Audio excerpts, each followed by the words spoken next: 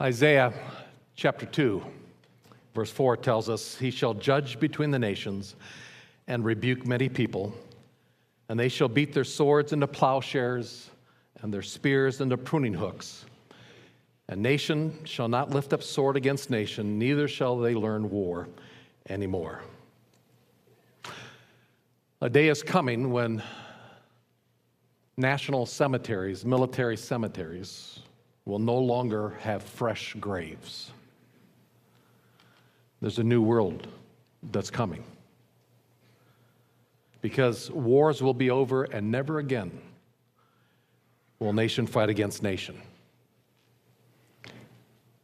Isaiah chapter 9 tells us that every warrior's sandal from the noisy battle and garments rolled in blood will be used for burning and fuel for fire. A new day is coming because a child is born. Unto us a son is given, and the government will be upon his shoulders. And his name will be called Wonderful Counselor, Mighty God, Everlasting Father, and Prince of Peace. And there will be no end to the increase of his government or of peace.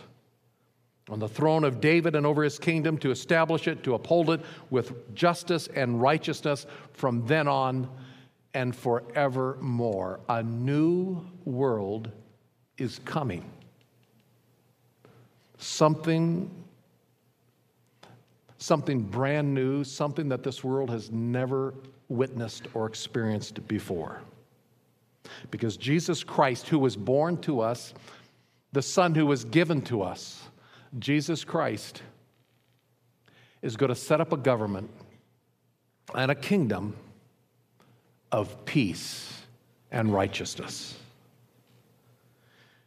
The new world that's coming, as we saw last week in Isaiah chapter 11, the wolf shall dwell with the lamb, the leopard shall lie down with the young goat, the calf and the young lion and the fatling together. A little child shall lead them, and they shall not hurt nor destroy in all my holy mountain, for the earth will be full of the knowledge of the Lord like the waters cover the sea.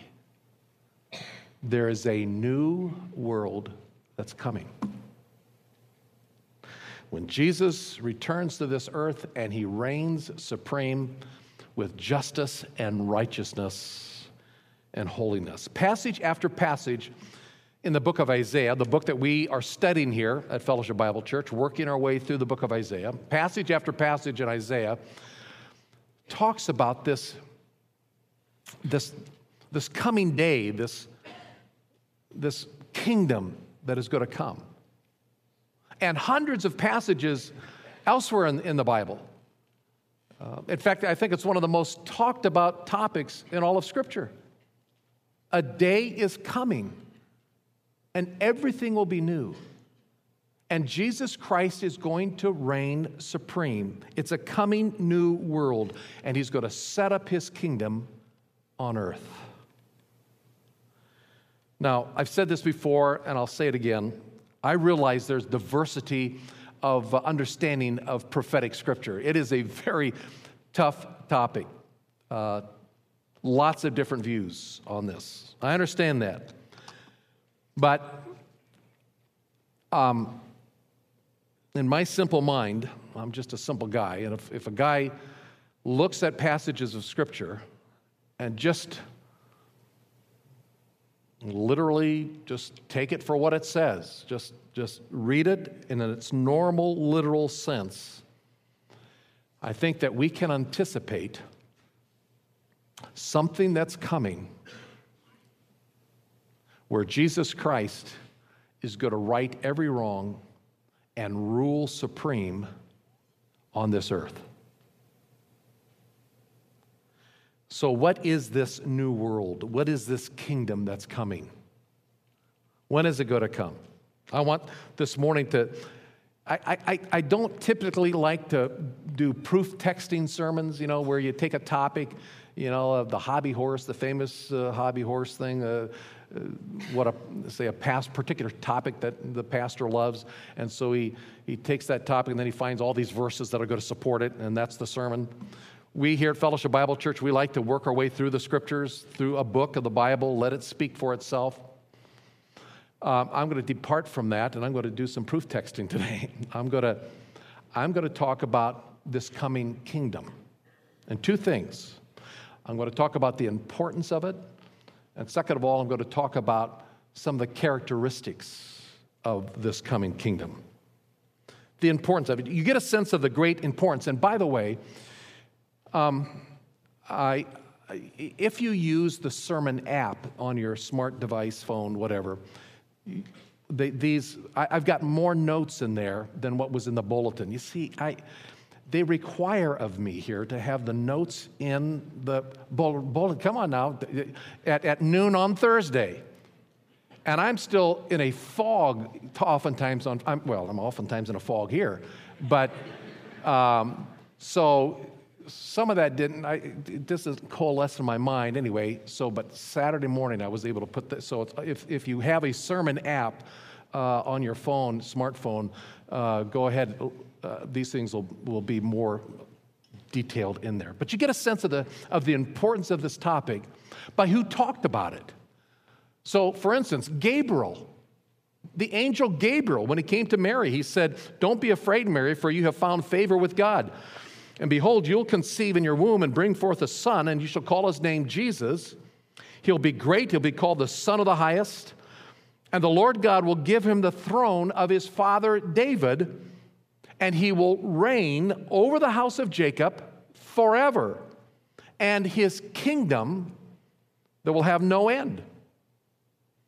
Gabriel announced to Mary about a coming king and a kingdom. This is important information. John the Baptist comes on the scene. And John the Baptist had a message.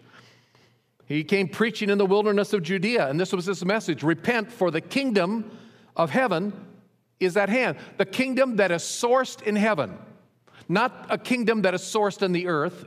This is not a man-designed kingdom. This is a kingdom that has its source in heaven.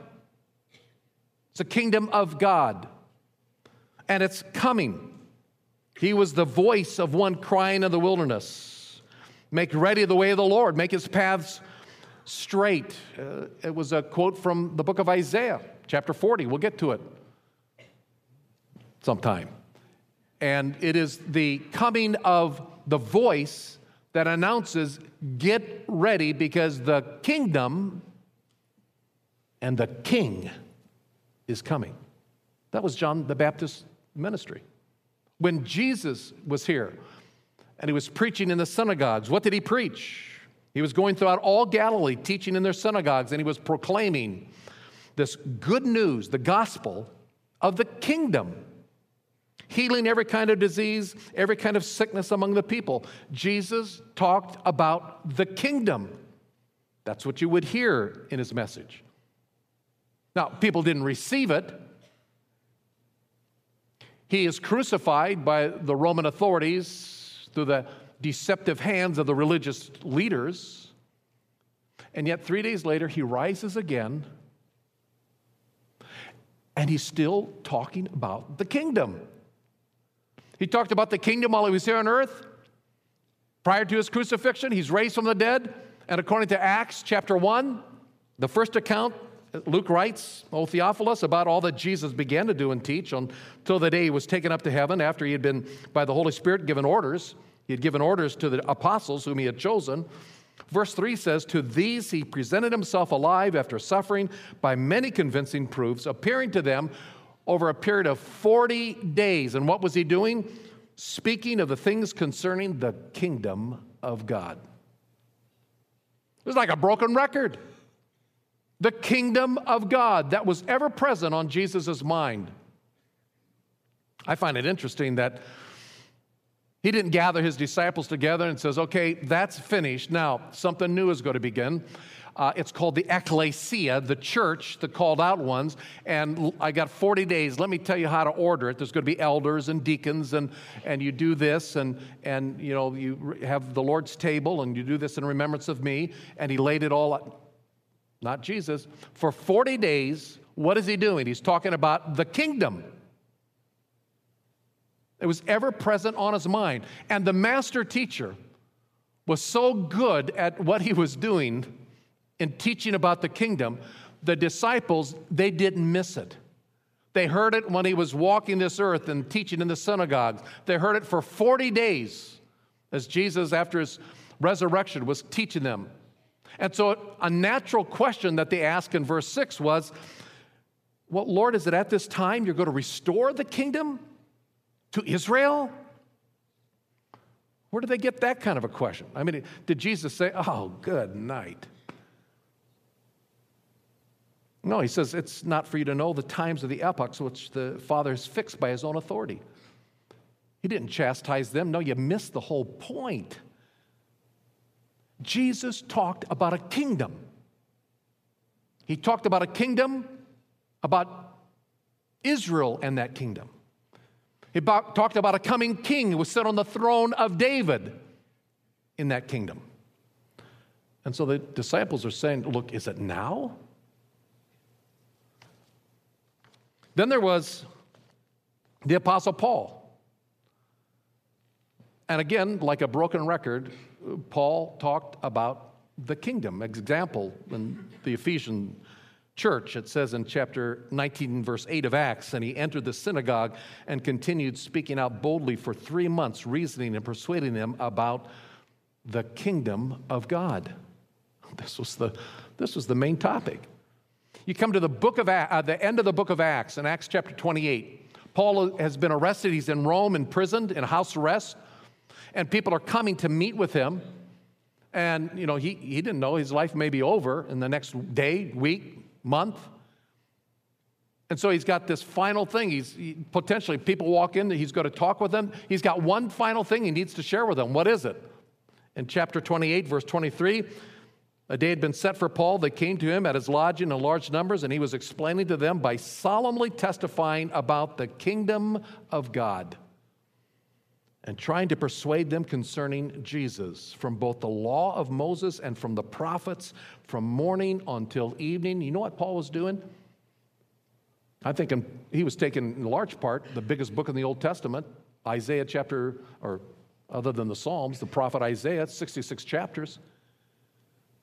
And he's just pounding this over. He's going over verse by verse by verse, and he's talking about the kingdom of God, the King, Jesus, and he's doing it from the law and the prophets because it's all over there.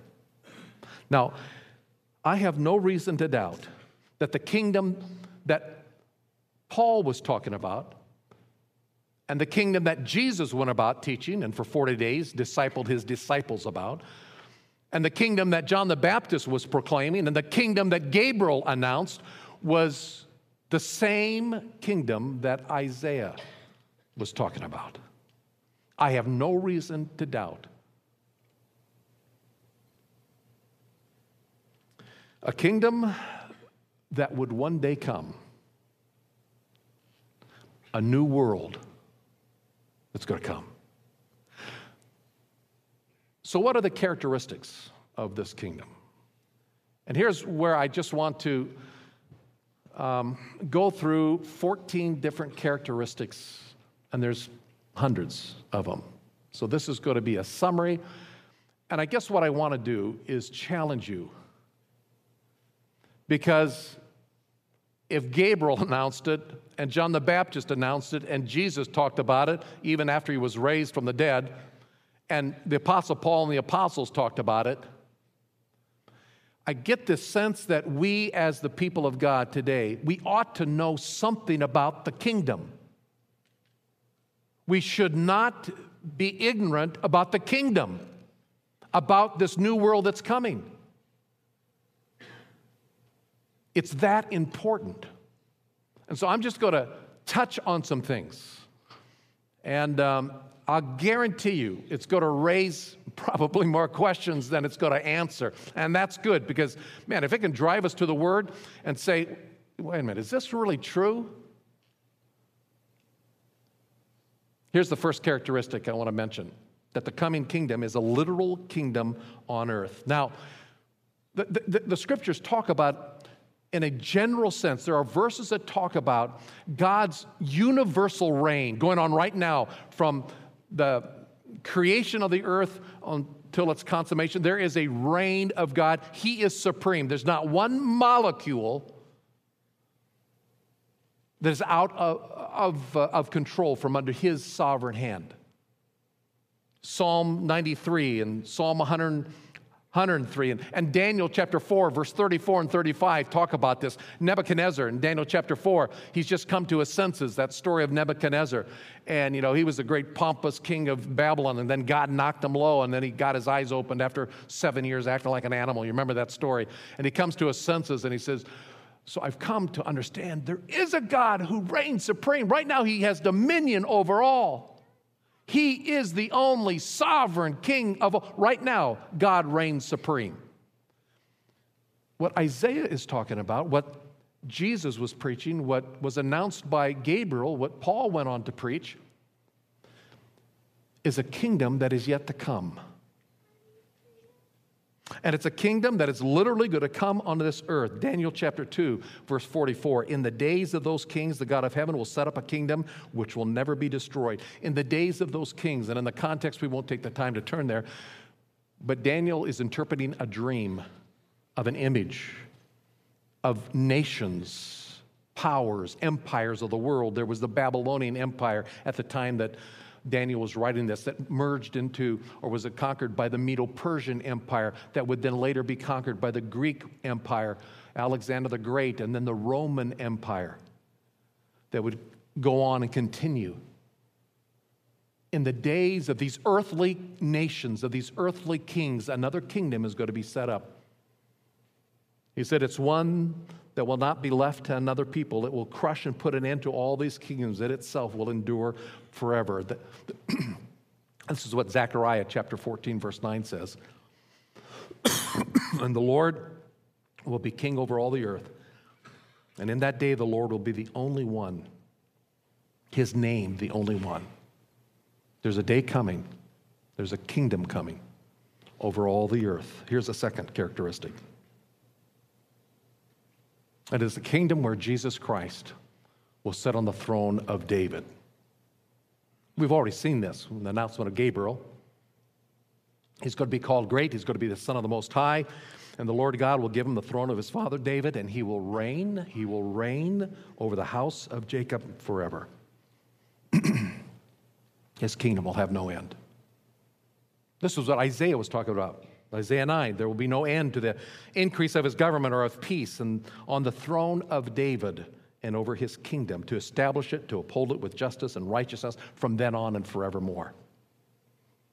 A literal kingdom on earth where Jesus will sit on the throne of David. Where was that? Jerusalem. Jerusalem will be the seat of his government. Now again, I'm not the brightest bulb in the group, just kind of a simple guy, but when it says Jerusalem, then I'll take it means Jerusalem. When the plain sense makes good sense, interpreters will say, don't seek any other sense. This is just what it's saying. Zechariah chapter 2 puts it this way: sing for joy and be glad, O daughter of Zion. For behold, I'm coming and I will dwell in your midst, declares the Lord. And many nations will join themselves to the Lord in that day, and they'll become my people. And then I will dwell in your midst, and you will know that the Lord of hosts has sent me to you. The Lord will possess Judah as his portion in the Holy Land, and will again choose Jerusalem. It says in Zechariah chapter 8, verse 3, thus says the Lord, I will return to Zion and will dwell in the midst of Jerusalem. And then Jerusalem will be called the city of truth, and the mountain of the Lord of hosts will be called the holy mountain. Jerusalem.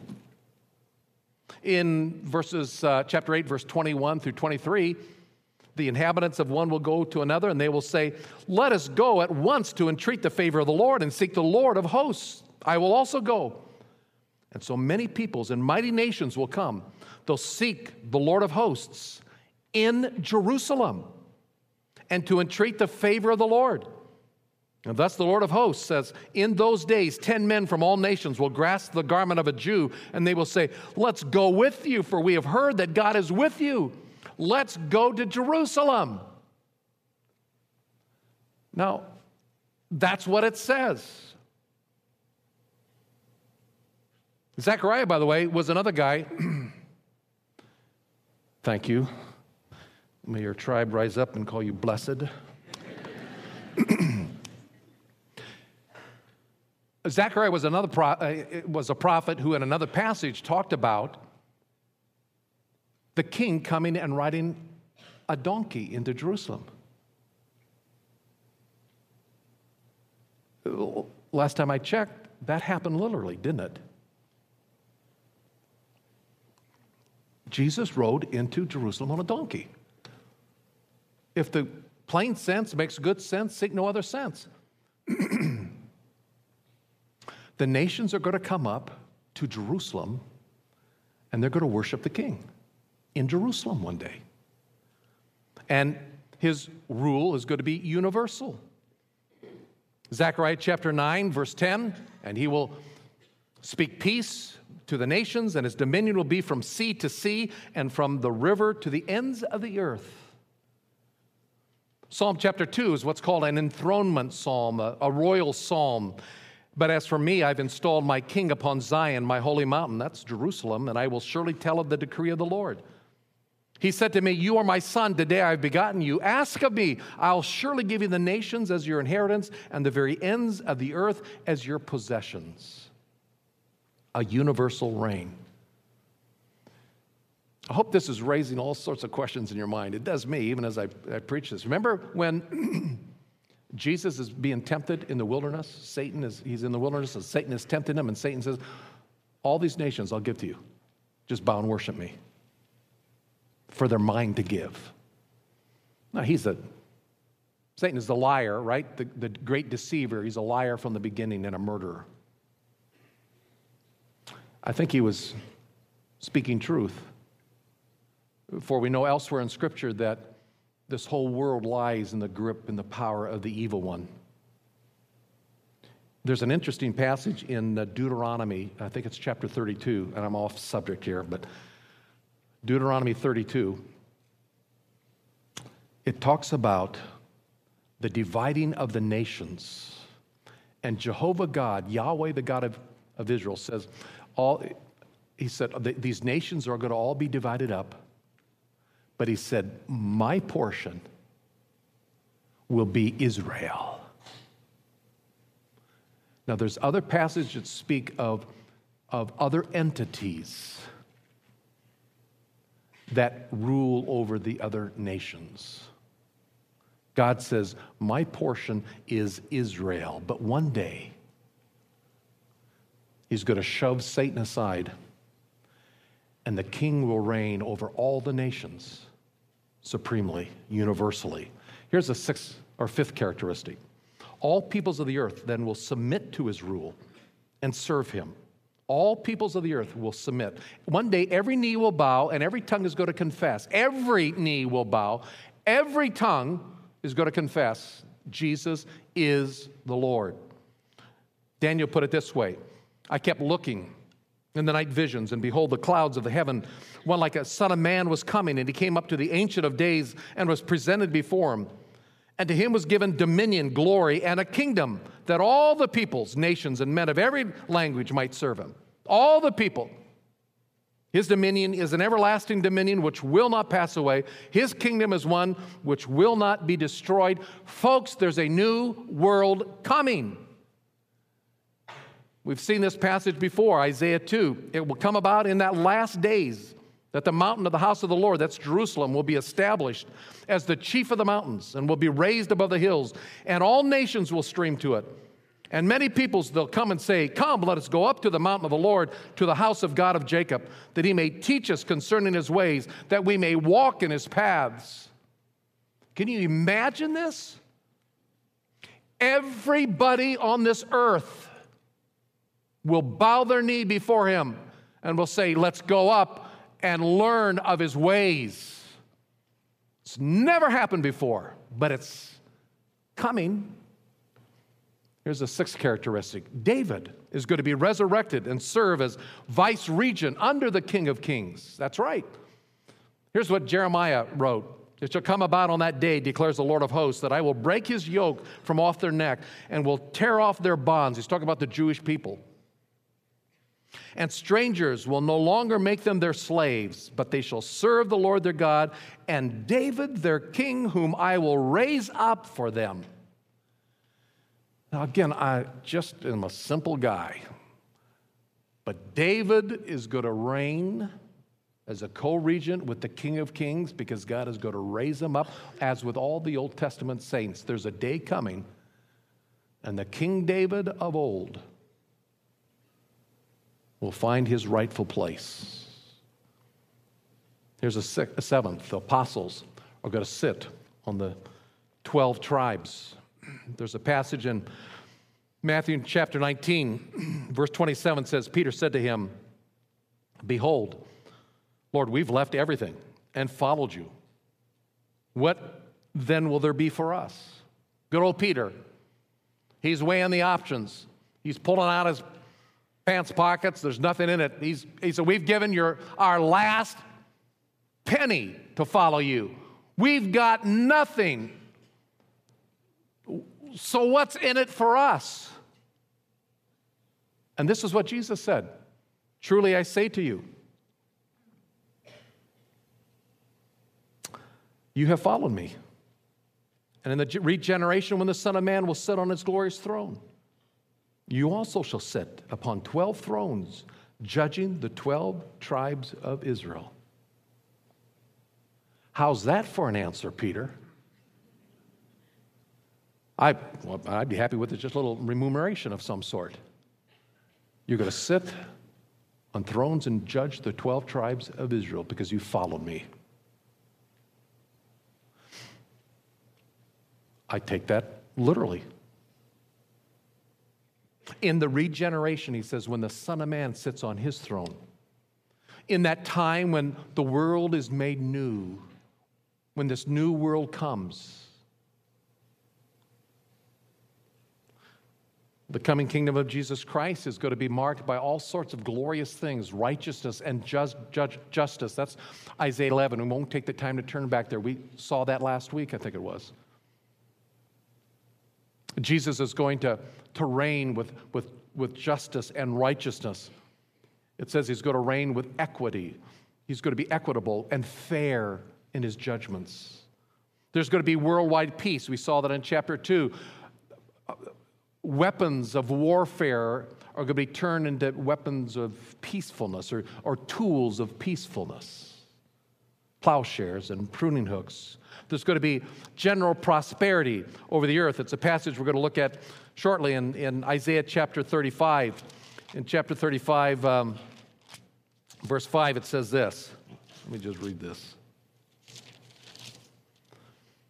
Then the eyes of the blind will be opened, and the ears of the deaf will be unstopped. Then the lame will leap like a deer, the tongue of the mute will shout for joy, for waters will break forth in the wilderness and streams in the Arabah, in the desert. The scorched land will become a pool, the thirsty ground, springs of water, and the haunt of the jackals will be a resting place. Grass becomes like reeds and rushes. It's kind of like my front yard lately. This is a time of unprecedented wealth and wholeness and Eden-like returning. Taming of wild beasts. We saw that last week, Isaiah chapter 11.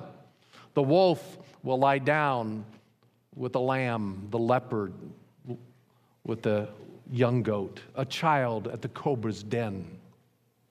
Everything is going to be new because a new kingdom is coming. Folks, this is not fantasy. This is not a myth. This is not science fiction.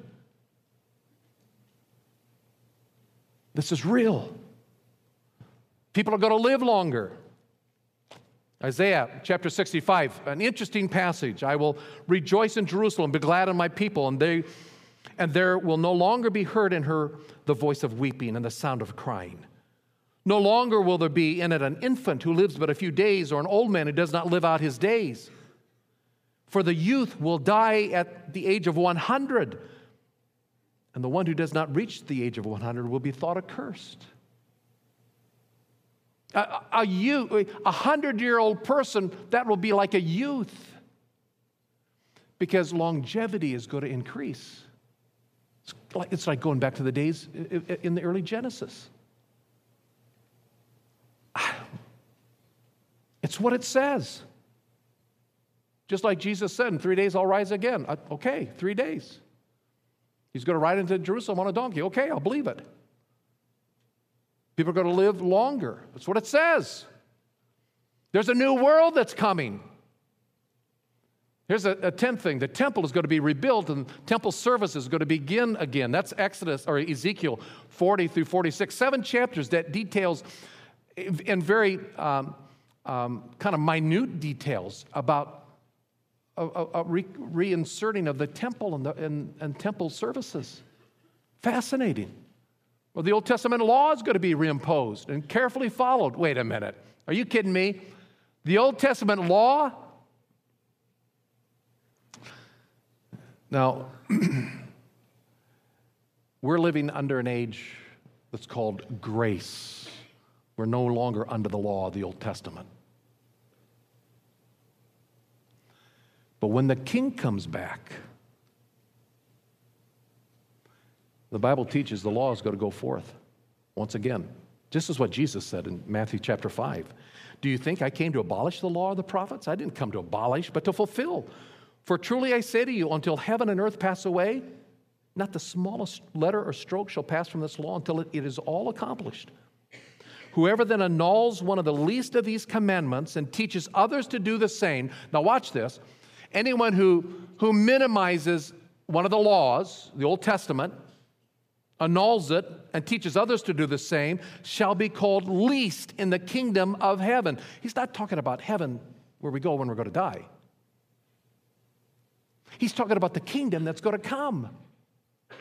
Because in heaven, no one's going to disavow the teachings of God and the heaven that we get to go to as a free gift of eternal life.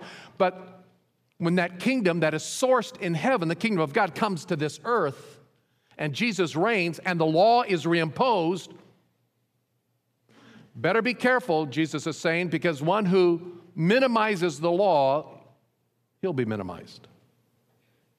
And whoever keeps and teaches them shall be called great in that kingdom, because the law is going to be reimposed. Here's a 12th one. The coming kingdom is going to be 1,000 years in length. Revelation chapter 20 speaks of this. I saw an angel coming down from heaven holding the key of the abyss and a great chain in his hand, and he laid hold of the dragon, the serpent of old, who is the devil, Satan. He bound him for 1,000 years, and he threw him into the abyss, and he shut it, and he sealed it over him so that he would not deceive the nations any longer until the 1,000 years were completed. It goes on 7 times. That phrase, 1,000 years, is mentioned. Well, okay, that's what it says. I'm not smart enough to say, well, maybe that means this, or maybe let's spiritualize it. Let's come up with another. Maybe it just means something else. I don't know. Again, when Jesus said 3 days, I'll rise again, it was 3 days. 1,000 years. And then Satan is going to be bound in the abyss. We just read that. He was laid hold of, the dragon, the serpent of old, who is devil. He's bound for 1,000 years. And then the best is yet to come, when the 1,000 years is completed. Revelation 21 says, I saw a new heaven and a new earth. For the first heaven and the first earth passed away. There's no longer any sea. And this kingdom on earth is going to flow into the eternal kingdom, the new heaven and a new earth. It's what it says. So many more things could be talked about. Hundreds of more characteristics of the coming kingdom. It is all over the Bible, and it is so seldom taught. But But there is a kingdom that's coming, and Jesus Christ is going to come and reign supreme on this earth. He's going to take his seat on the throne of David, and David is going to be his vice regent. And all the nations are going to come before him and worship him. They're going to learn, and the knowledge of the Lord will cover this earth like the waters cover the sea, and he will reign, and his law will be imposed. And for 1,000 years, this world will be subject to the righteousness and the justice and the holiness of the King of Kings and the Lord of Lords. And folks, if just a part of this is true, wouldn't it make sense that we learn about this? That you go home and check to see this is true, that we take our Bibles that God has given us graciously and communicated, if it was important to Gabriel and John the Baptist and Jesus taught it, and the apostles taught it over and over and over again. There's a kingdom that's coming, and Jesus is going to reign, and this world will know peace and righteousness and holiness. It's going to happen. And there's one question that we have to ask ourselves. One important question. Where will you be when all this takes place? Where are you going to be when this comes down? I don't want to be overly dramatic, and so I'm not going to ask you to do this, but I almost like to ask you to turn around and look at the people around you, because, folks, every one of you and everyone who's ever lived and everyone who's living right now is going to be one of two places.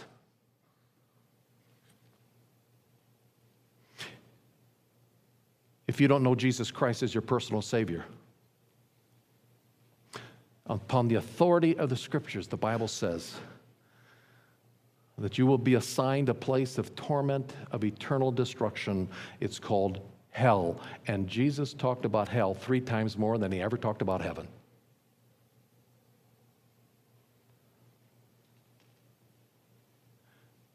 But there's a second place. There's only going to be 2 places. That's the first place. The second place, well, this is what Jesus said in John chapter 14. He said, "Don't let your heart be troubled. Believe in God, believe also in me. For in my Father's house there are many dwelling places. If it were not so, I would have told you.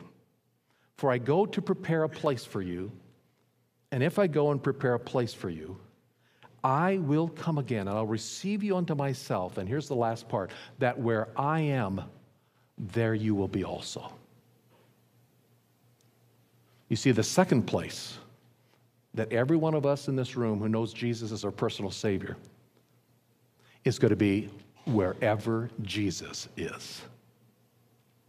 Because he says, "I'm going to take you and receive you unto myself." And if it's in heaven, we're going to be with him. And if he's reigning in Jerusalem, we're going to be in some way with him.